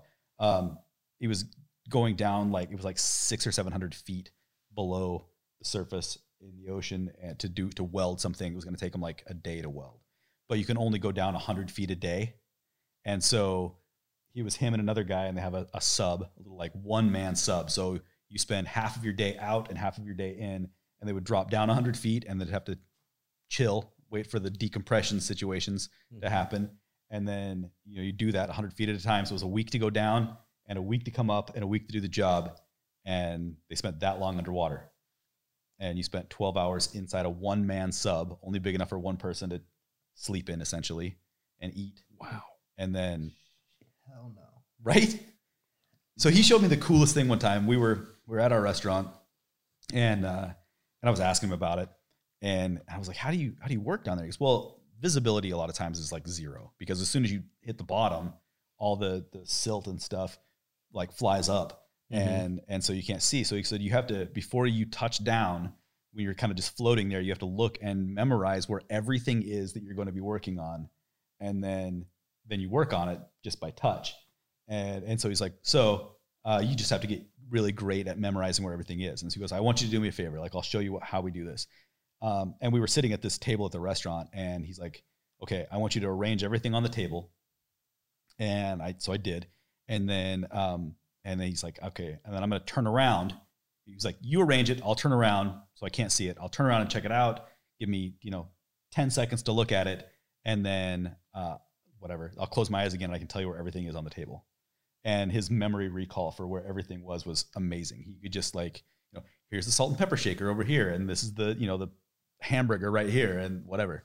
It was amazing. The guy does his entire job basically zero visibility in miserable circumstances. That's got to be a very lucrative profession. It sure as shit better be. It better be, yeah. Right? Just with the risk. I mean, the risk, Just has with to pay. sharks. Just Yeah, sharks alone. Fuck sharks. It's Assume like my number one every fear. water is infested with sharks. Yeah, everywhere dude, I you don't go. even take a bath just in case. I shower only. I'm not a marine biologist, but I don't think you should fuck sharks. You shouldn't. Seems dangerous. Yeah, they probably don't like it. So yeah, I saw Jaws when I was a little kid and wouldn't take a bath for weeks after that. It's like, I feel it. Jaws ruined me. Yeah. Ruined me with water. yeah, Yep. Won't do scurry, it. son. All right, next question. Okay, we're gonna go around. We're gonna discuss names that you can think of that are less trustworthy than Chad. I got nothing. Like, Brad, maybe Kyle. Oh yeah, Kyle. I don't- Kyle's a really good one. That's just a funny one. Yeah. Like if you have some drywall hanging around, it's not safe around Kyle Yeah. because he's gonna smash it. Dude, the internet fad with like Kyle getting shit on lately is honestly like one of the greatest blessings that's happened in It's my taken some adult pressure life. off the It Chads. really has. It really, like, you monster drinking drywall punching asshole Kyle. Thank Yep. you so fucking much, man. Like, you really have done wonders for me here. So for anybody that you've lived this, so I'm gonna defer to you here. But for anybody listening to this that doesn't understand the reference, why is Chad a name that is that guy? I think what's like the first thing I ever saw that started the trend was that Dave Chappelle skit where he had like this like heavier set white guy named Chad that lives in his home, and it's like a halfway house, and like they pick on him the whole time. They like stab his dad. It's like this huge thing, but the whole thing is like, oh, you're such a Chad, like, oh, Chad, damn it, like the whole time. And in the skit, the guy's girlfriend's name is Katie. And all the guys are going around the table talking about how they fucked Katie. And he gets to Dave Chappelle and he's like, I never slept with Katie. And she's like, Dave, yes, you did. And he's like, that's right, Chad. I fucked Katie too, man. And at the time, I was dating a girl named Katie. So like, like ever since that skit, Chad has just been a like the basic douchey white guy name. And Chad's a frat guy. yeah. Isn't the guy in Scrubs? Is he a Chad? Does he wear cargo shorts? If he does, he's probably a Chad. I think you meant dad. I wear cargo shorts. Isn't the guy in Scrubs? He's the Chad. Zach Braff? Oh. No. The Yeah. Chad is from Charlie's Angels. Is the Chad. All right, so names less trustworthy than Chad. Corey. Corey. Good call. That is a good I one. don't know. Don't like Corey's. I don't know one person that I would be like, like there are no Dr. Corys. No. No way. Hi, I'm Dr. Corey Davis. I'll be your surgeon today. Nope, sorry. No, you won't. Send in the nurse. Let the nurse do the surgery. What's her name? Ashley? I trust her so much more. Send Ashley in here. There is a girl, Corey, Good that recovery. works for the city that I would trust with, I think, anything. So, yeah. But Guy Corey. Guy Corey, no. It's like, I would argue, like, just because your name doesn't make you bad. Like, I'm sitting here as a Chad, and I don't feel like as horrible as the internet has made me out to be. That's true. I can, as a friend of yours, I can definitively say you're no Chad. Having worked with you in the past and sitting down with you during this podcast, you're no Chad. See, Also, fun fact, You're a Chad down, right here I'm where a it Chad on matters. paper. you're the. When I write it, for sure. Yeah. Chad. But Whenever I text you, my phone likes to throw in a flag, which I apparently is. I've learned that it's the country of Chad. they named that after me, actually. Yeah. Well, see, you get the highs and the lows. You get frat guy Chad, and then In you whole have countries. an entire country named after you. Yeah. I think Shane. Oh, yeah. Oh, that's just someone that wants to steal from you. I don't like it. Yeah. Yeah. Yeah. Shane's he's like a failed drug dealer. Like he's a drug dealer that you cannot trust. You're not even good at selling drugs. And Shane's too close to Sean, which that always gets me too. Shit. Shane Sean. Hate it. Kaler's a Kaler. That's a name. I don't trust his parents. That's just a local Yeah. family, I think you're referencing. No, just a kid named Kaler. Yeah. Mm-mm. Kaylor's a more trendy Taylor. He's like a millennial It's Taylor. like it's the It's like they were trying to name him Taylor, and the doctor was like, "What'd you say? K?" Kaylor's just like the like kid with like boogers in his nose and like a cleft lip. Can't trust a cleft lip. We don't need to. We don't need to keep that. I don't know what minute we're in. I've got nothing against cleft lips. It was just oh, sorry. It was just a joke. I have nothing against cleft lips. It's just a joke. So how do you feel about the Me Too movement, Chad? So Shane, I know one. No, it's Sean, dude. Not Sean. Yeah, it turns out Sean was the name we should have been referencing. No! the whole time. Yeah, he doesn't Sean even with like an people SH. with cleft lips. Yeah, I know a handful of Shanes in my life, and I think one of them I would trust with anything that I own. I don't think I have any. Maybe one. I have a family member named Shane, and he's spent. Well, he's like a generation older than me in my family, and he spent my entire life basically in prison. You know, out in and out, and I think he's probably institutionalized a little bit at this point. But I've had like one interaction with him in my life. And it was a few years ago. I was on my way to work, and you know, it's 5 o'clock in the morning or something like that. And and I saw him drive past me, and I was like stopped at a stop sign around the country where we live, and he drove past, and just drove into the ditch and rolled his like truck, just kind of gently. It wasn't a life threatening situation, but just. You know, probably going about 45 miles an hour, and then veered into the ditch and flipped it over on its side. Whoopsie. Yeah. Whoops. Rolled my truck. And so. Classic Shane. Yeah. Damn it, Shane. He probably said that to himself when it happened. Damn it, Shane. And so in typical Shane fashion, he was like, you know, reaching for his crack pipe and rolled it. But I pulled up, and I'm like, I had no idea who it was. So I pull up behind him. And he like sticks his head up over out of the door, which is facing towards the sky. Mm-hmm. And he sticks his head up, and I see him, and I recognize him as like family member. And I'm like, this guy doesn't know me at all. Yeah, I should have stayed in my truck. Yeah. So I get out, and I'm like, you okay? And he goes, yeah, I was just reaching for something on the floorboard and rolled my truck. I'm like, dude, it's like 5:30 in the morning, you know? And so anyway, he, like I said, he doesn't know me. So I'm like, hey, you don't know me, but, and I tell him my mom's name, who's his cousin. Yeah. And, I'm like, I'm, you know, her boy. And you need a hand? Are you okay? And he goes, oh, well, hold on a second. So anyway, somebody had gone by and like called the police. Pretty soon, all of a sudden, like a tow truck and the police show up.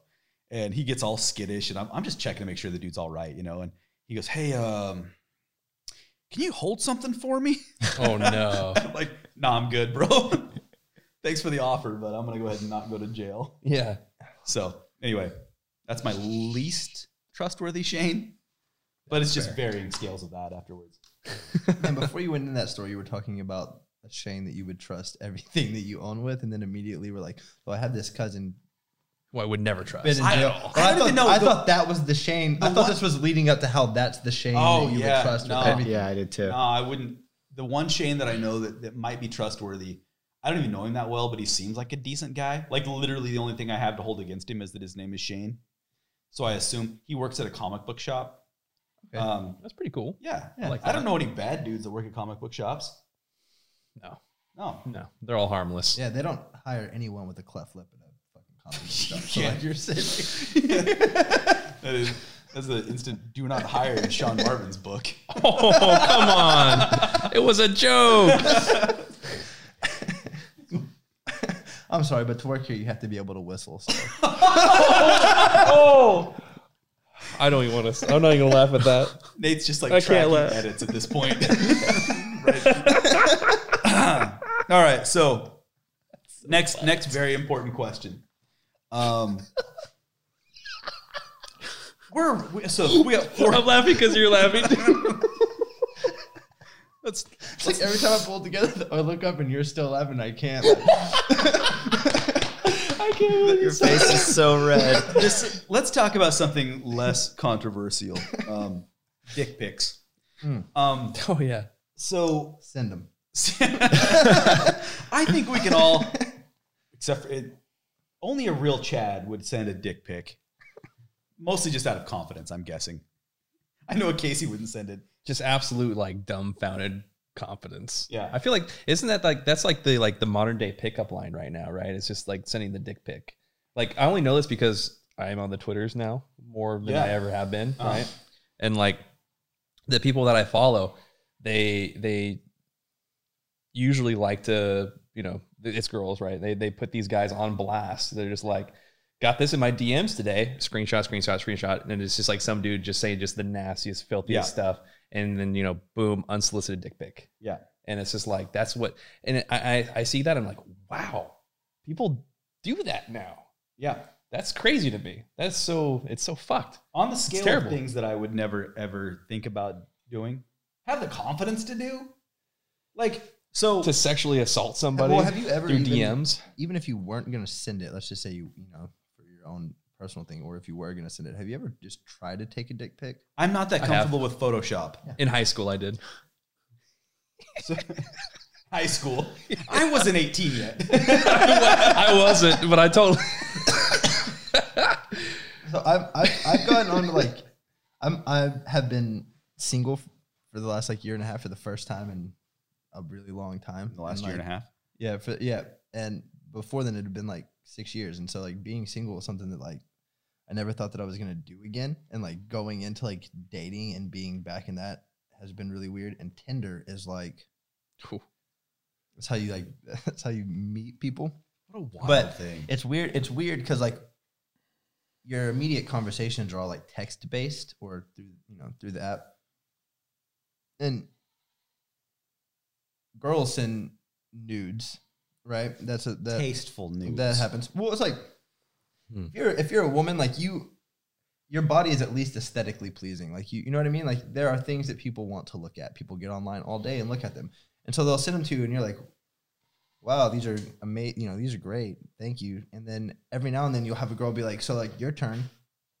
And it's like, for what? Like you want to see a shag rug with a dick hanging off the front of it? Like, what do you want for like how you sent me art and now I had to sit and like, now you expect a picture of my dick, and it like, there's no good way. Like there's no, like, I'm a fan of my dick, but I can never make it look good in a picture. No matter how hard I try, what angle, the lighting, doesn't matter. It always just looks like a dick.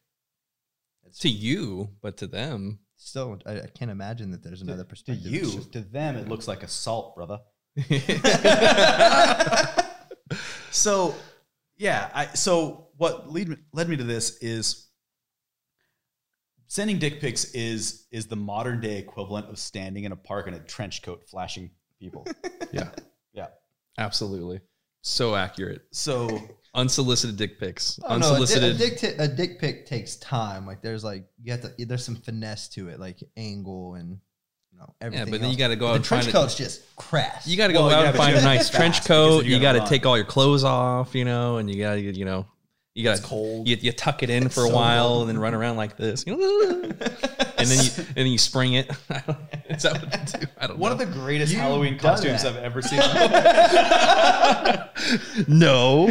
Sean just Like knows first a you guy. do this dance, and then it's like the American Eagle jeans get unbuttoned, and then the boxers come down, and then I know this guy named Shane, okay? Like, Shane, your alter ego trench coat, big flashing wearing. no. No, not Sean Marvin. It's Shane Mervin. He screams it as he opens the trench coat. Shane Mervin. Remember the name. Sean's never done that. He's just spent a lot of time in parks as a little kid. Seen the trench coat. Seen the form. Hey, Sally, I think we need to get out of here. That guy over there has a trench coat on, and my dad says that's problems.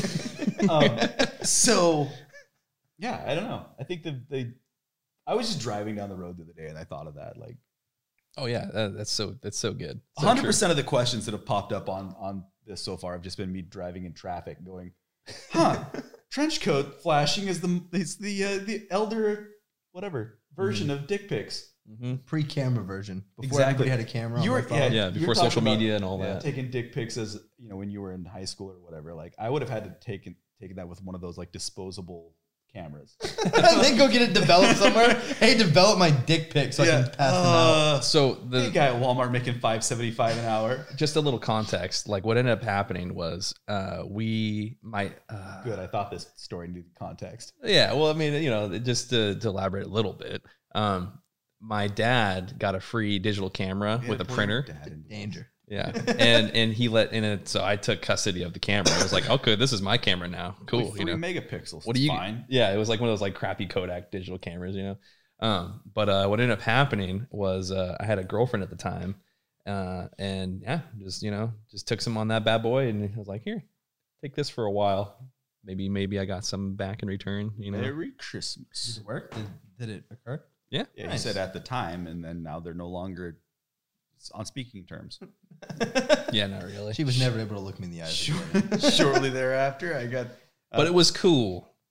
It was a cool time. It was a great time to be alive. great time. Did you have the flash on?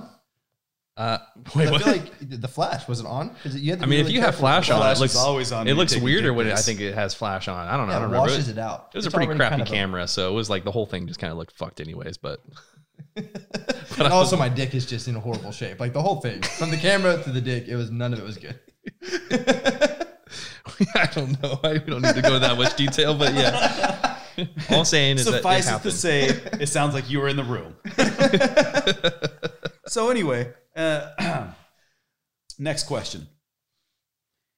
This is not an original thought. I heard this on the radio, and so I get it. But it sounded like a fun idea, and I would like to try it. If you had to run a marathon for time, all right, let's just say the 4 of us are in a race. Chaz are like running marathons. No, Yeah, Yeah, I don't. I'm it's a listening. miserable thought, I know.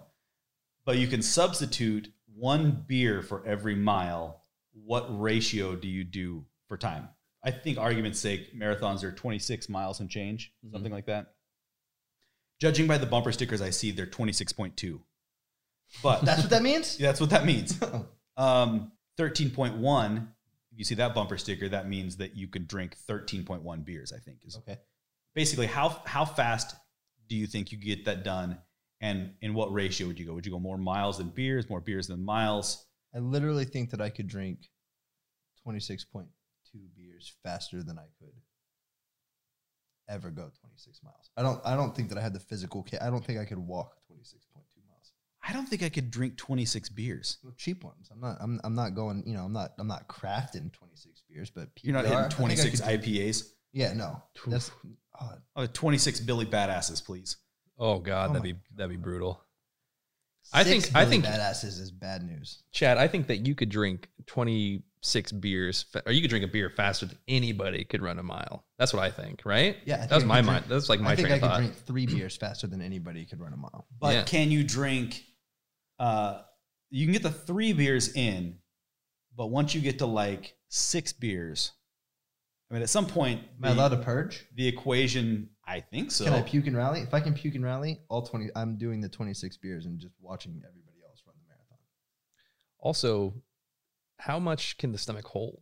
What's the rule behind that? Like a gallon of milk you can't do, right? Because you just puke it up anyways. You can, yeah. So we used to do gallon challenges at the coffee stand with water, Oh yeah. and like that's the closest I felt to feeling drunk. We drank a gallon of water in a half an hour, and you start to feel kind of just like floaty and gross. But I looked it up, and apparently, like if you drank 15 gallons of water in a day, your blood cells would burst. You would drown internally. I think there's our limit. So let's say 26. For the sake of argument, we're gonna go pints because we're not babies. Let's do the math on this. 26.2 Yeah. times 16 ounces divided by 128. That's 3 1/4 gallons of beer. Over the course of time, though, that it would take. So the average marathon runner, let's do some let's do some internet stats and info here. Well, in this scenario, the race was with the two of you. Yes, And that's I think true. that I would be generous to assume that you could run 4 10-minute miles in a row. Okay, the average internet time for first-time marathon runners, 4 minutes and 22 seconds for a that's basically a 10-minute mile. So I'd have to drink 26 beers in 4 hours. Yeah. I feel like I would. God, if I tried to run that much, there's no way I could do that. That's like Are 7 beers an hour? Are there any beers that you would are there any miles that you would run versus, would you like, okay, I'm gonna run, I think I could run 2 miles. Would you run before you drank the beer, or would you Yes. drink before you ran? Have you ever been Run drunk and first. tried to run? I haven't, but it I just think sounds we terrible. should try this. Oh God. You want to get shit-faced and go run a marathon for a podcast? You guys are trying to convince me to jump out of an airplane for this podcast. I only feel like it's fitting that we all get drunk and try to complete the 26 miles / beers You make a challenge. great point. I'm in. Deal. That would Chad? honestly be a hilarious segment to watch y'all. Drink a ton of beer and then go try and run a mile. Even just a mile, I think would be so fucking brutal. Yeah. Yeah. It'd be. Frankly, just running a mile right now seems pretty brutal. Oh, it but sounds Tro- absolutely yeah, totally. disgusting. we'd have to drink a beer a lap. Could we do that? 1 mile, 1 beer, 1 for each lap. So 4 beers and 4 laps. Oh, Who amongst us wins the race? Dude, I'm like the slowest guy here for sure. I'm super. Remember when we sprinted? We did that little sprint up the street. Yeah, barefoot. Yeah, I lost. with Mel. I lost. Man, I almost want to race you just because I want to prove that I'm slower than you. I don't think it's possible, man. I cannot tell I'm you such a slow guy. how much I appreciate you guys just automatically not putting me as the slowest guy, as the You're old- faster than me. Yeah, I know that. Well, okay, Case. All right. But only for short distances. We ran a short distance barefoot. That's true. I'm more of Oddly a, enough. I'm like a longevity kind of guy. We you know? we sprinted up the street in front of the pub barefoot one night. with Only because I Nate's had wife. sandals on. I was gonna ask why Because barefoot? I had sandals He on. had superior racing shoes. And Nate's, you're like, we gotta yeah. level, we gotta level I was this wearing out. my Toad shoes and my sprinter spikes. Nate's wife Mel and I have raced once upon a time barefoot across the parking lot at the coffee stand, Oh. and that's what really led to that whole thing. Oh, interesting. Okay. Yeah. I don't remember the context. I won that race too. yeah, see, Casey's fast. Quick guy. He's just a Sneaky quick guy. fast for a chubby dude. All right. Well, so it's decided. We're all gonna run. Gonna do a beer marathon. Yeah, I'm in. Should we try attempt a beer half marathon first? No. No. What- No. You don't want a 13.1 sticker like a little bitch. You want a 26.2. Mrs. Miller did not raise a half-assed sissy. Have you guys ever played Beerio Kart before or heard Yes. What? of that? Beerio Kart. Is this drinking and driving on video Yeah. games? Well, yeah. I always wanted to do this. It is So the the reason, best you know, it's game. funny. The reason I called it Beerio Kart this time around, because the last time when I brought this up to you, Case, after I did it for the first time, I was like, Casey, this last week I had such a blast. I went drunk driving. You're like, what? Like you were just ready to just shit down my throat. Like, Well- like what were you thinking? You're such an idiot, dude. Why would you do that? And I was like, no. You know, Beerio Kart. Like you play Mario Kart and you have to finish the race, but before you finish the race, you have to finish your beer first. So, but the thing is, when you take drinks of your beer, you can't race. You have to stop. What's the strategy on that? Do you start I with slam my beer at the beginning. You slam it, yeah. You slam it right off the rip, and then just go and just like smoke everybody else. Wow. Yeah. I would want one of those It's actually a lot of helmets that you can put 2 beers in and it has a straw.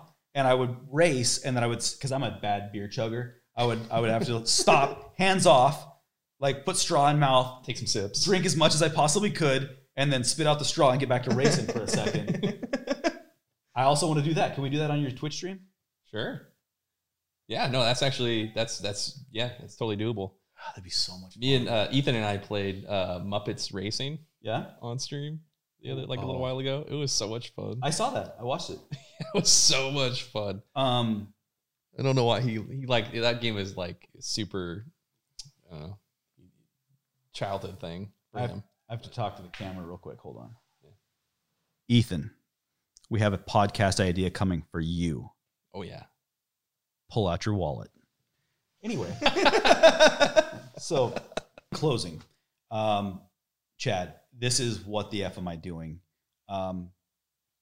What would you say your most what the F am I doing moment is in the transition from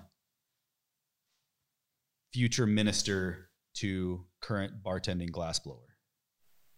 I guess like the biggest, like because it is what made the transition for me, at least as far as like being here, was when I got up here and did the whole glass thing for a couple weeks. When he approached me and was like, "Hey, I'm done doing this. I don't want to do this anymore. Either go get a regular job or buy all this stuff." And that moment was the biggest, like what the fuck have I done? Like I got all of my closest friends to move across the country with me because I wanted to be a glass blower and everything. Like I trusted this guy who I'd really only met twice and just been having phone correspondence with. Like when he told me like, I'm not doing this anymore, good luck. That was the biggest, like, now what? Like, now what do I do then? You know? And I've pretty much just kind of been living in that, like, what the fuck do I do now moment since then, up until the last couple months. Like, things have started to, like, make sense. Like, I've hired Patrick. I'm in a studio that I've been trying to get into for a year. Like, glass is making sense. But for the first 4 years after he told me that, it's pretty much just been one big, like, what the fuck do I do now? Like, how do I make this work? How do I get to stay up here? How do I not have to go home and tell everybody that I failed at what I said that I was going to go do? That's definitely that was the biggest.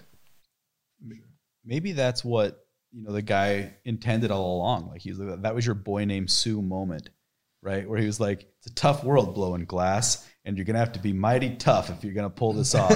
So I'm just going to throw you in the deep end and bail out. If you can't make it through that, then you weren't designed to make it in this glass blowing thing to begin with. Yeah, if you can't make it, go back to Texas, asshole. Yeah. Yeah. You and I our first conversations probably were when you and I sat down to talk about you potentially coming and working at the pub. I've been lucky enough in my life to talk to a lot of people that were trying to get a job, and I've met and worked with more amazing people than I can, count off the top of my head for sure. But that was one of the coolest conversations that I've ever had, when you sat down and you were like, look, I don't care what y'all have for me to do. I would just like a job because I've made this commitment to my friends and I can't let them all down. Like, that was when you told me that, I don't really care what you have for me to do. I just need a job. Because I can't let my friends down was one of the coolest moments. Even if I hadn't had a really luxurious dishwashing spot for you to do at that point, like, we would have found something, because that was so, like, how do you say no to that? Right. I mean, it was so cool that you weren't there because you were afraid of, whatever. It wasn't just because you needed gas money or whatever. Like, you had people depending on you, at a young age, you weren't like a dad with kids or something like that, but no, I've moved all of my friends across the country and I can't let them down. Yeah. And what commitment, man. I mean, you were so set on making it, as a glass blower and as an artist and as a craftsman, that it was really neat to see someone that, I don't know a lot of people that have reached that level in their life where, like, I have to make this work and realized it. Most of us, that moment comes and goes without us even realizing it. And you were like, nope, I'm there. I'm on the precipice. So, here I go. Yeah. So once more into the breach go I. So good for you. I'm stoked to hear that that's finally working. Thanks. It's been really great. The bartending thing actually ended up being like the help that I needed, the transition that I needed for glass. I walked in on a Sunday. I only needed to be there for 45 minutes. There was like a lapse in scheduling. Someone needed to go home early. Someone needed to come in late, type thing. And I was sitting at the bar, and these guys are at the bar, and they're talking about this bachelor party that they're going to in Austin.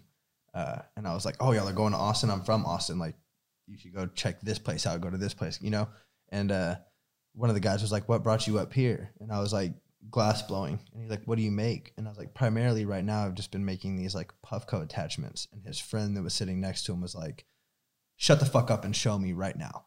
Like, show me your Puffco attachments." And I showed them to him, and he's like, "Man, I own Habit Smoke Shop, which is like a really big smoke shop in the South. Like they have 30 locations or something like that." Wow.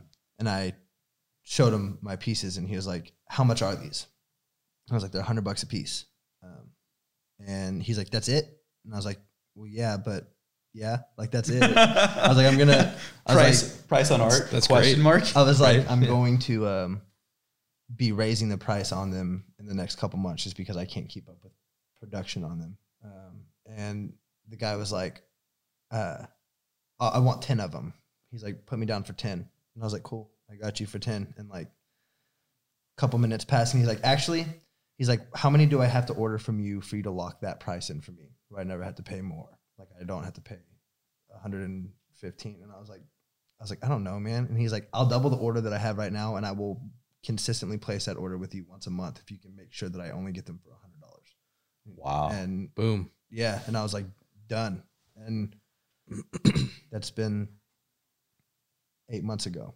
And so he like having to be at the bar, having to like have another job because I couldn't just make glass blowing work for me, got me the biggest recurring account that I have right now. Like it's like clockwork. That guy has paid my bills for the last 8 months, and it was just by like a chance encounter at the bar. So Wow. doing both has really like made glass possible. Like the networking that I've gotten from bartending in Eugene has been That's really cool. incredible. Yeah. I think that making coffee or making alcoholic drinks is such a good way to network with people because you meet so many, everybody drinks coffee or booze, whatever. So you just meet like people from all walks of life, and everybody, like all those people, like, especially if they're like, well, not all of them, but like, if there's like business people or whatever, like people that, like they're looking for good people.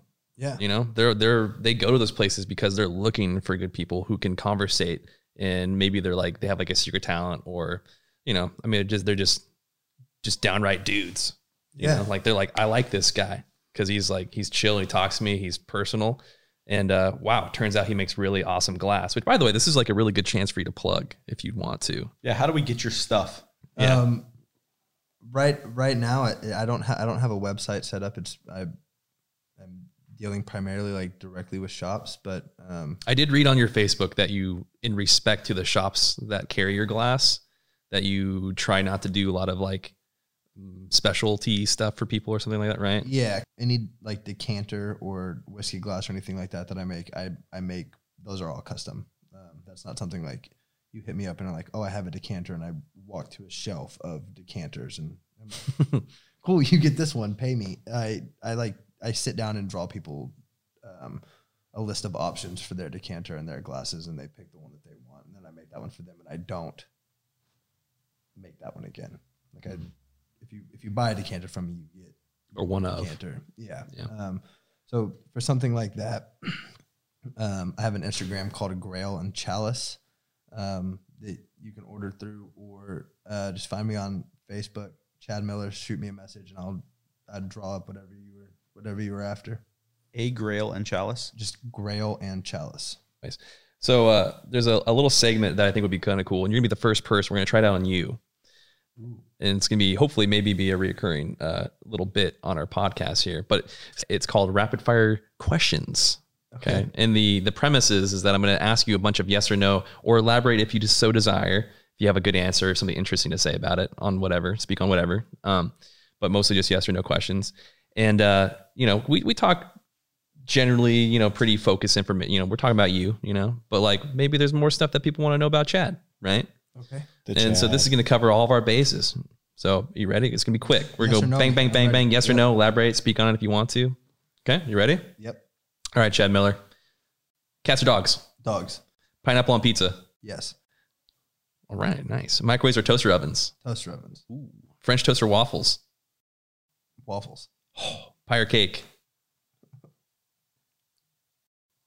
Cake. Cake. All right. Yeah. Fries and Frosties? Fries and anything. Fries and anything. Oh my God. Okay. Pocket check. Do you know what it is or do you do it? Pocket check. Yeah. Like when I'm leaving the house, like the Macarena dance where you full body pocket. Oh, yeah. check. Yeah. I know. Yeah, dude. Cell phone, chapstick, keys, wallet. Boom. Yep. Nice, dude. All right. Are you a bow tie guy or a tie guy? Tie guy. Tie guy. Spicy food? Yay or nay? Yes. Yay. Yay. IPAs, stouts, or cider? Or Shinerbach. Probably IPA. IPA. Okay. Dutch Bros or Starbucks? Dutch Bros. Okay. And then last question. This is the last one I've got. And this one's a little bit more elaborate. So you're driving down the road, okay, and you're listening to the stereo, you're jamming out. What volume do you choose to put your stereo at? Do you do it at a 5, an 8, a 9, or a 10? 9. 10's irresponsible. 10's irresponsible? You put a 9. Yeah. Interesting. I've never gotten that answer. It's always different every time. This is a question that I've asked a lot of people, and it's interesting because I like even numbers because I'm kind of OCD. Okay. I like evens and I like divisible of 5. So like 10, 15, you know, Yeah. I like that. I think that sounds better, an even number. Okay. It's just free off my mind. If it's a 9, dude, I can't stop thinking about it. This song would be really dope if it was an 8, but 9, whack. Exactly. And 10's just irresponsible. And then like It's like I've bad gotten for your answers like speakers. people are like, dude, 10, I'm going to crank it up to 11. And I'm like, dude, you totally would say that. Brant Burosma, that's what he said. He's like, I'll crank that up to 11. I'm like, totally. Middle name's Kyle. Yeah, definitely. That's Brant, Chad, Boersma. Tupac, Jay-Z, or Biggie? Tupac's out. Between Biggie and Jay-Z, though, is rough. Jay-Z wouldn't exist if not for Biggie. And so part of me wants to say Biggie for that, but I think Jay-Z's like discography is more impressive than Biggie's. It took us a minute, but we got to the answer I thought was coming. So good. Have you guys listened in a slightly different genre? Have you guys listened to any Sturgill Simpson? Mm-mm. He did a really cool Nirvana cover. He's a country guy. Okay. But he did a really cool cover of Nirvana's In Bloom. But recently he's put out his latest album is the soundtrack to, I think like an anime thing, but it's phenomenal. On Your Way Home, Sturgill Simpson. Anime track. You just have to type in Sturgill Simpson, his latest album, but it's I listened to that on my way home from Portland the other day and it was wild. It's the best ZZ Top album I've ever heard. Wow. Yeah.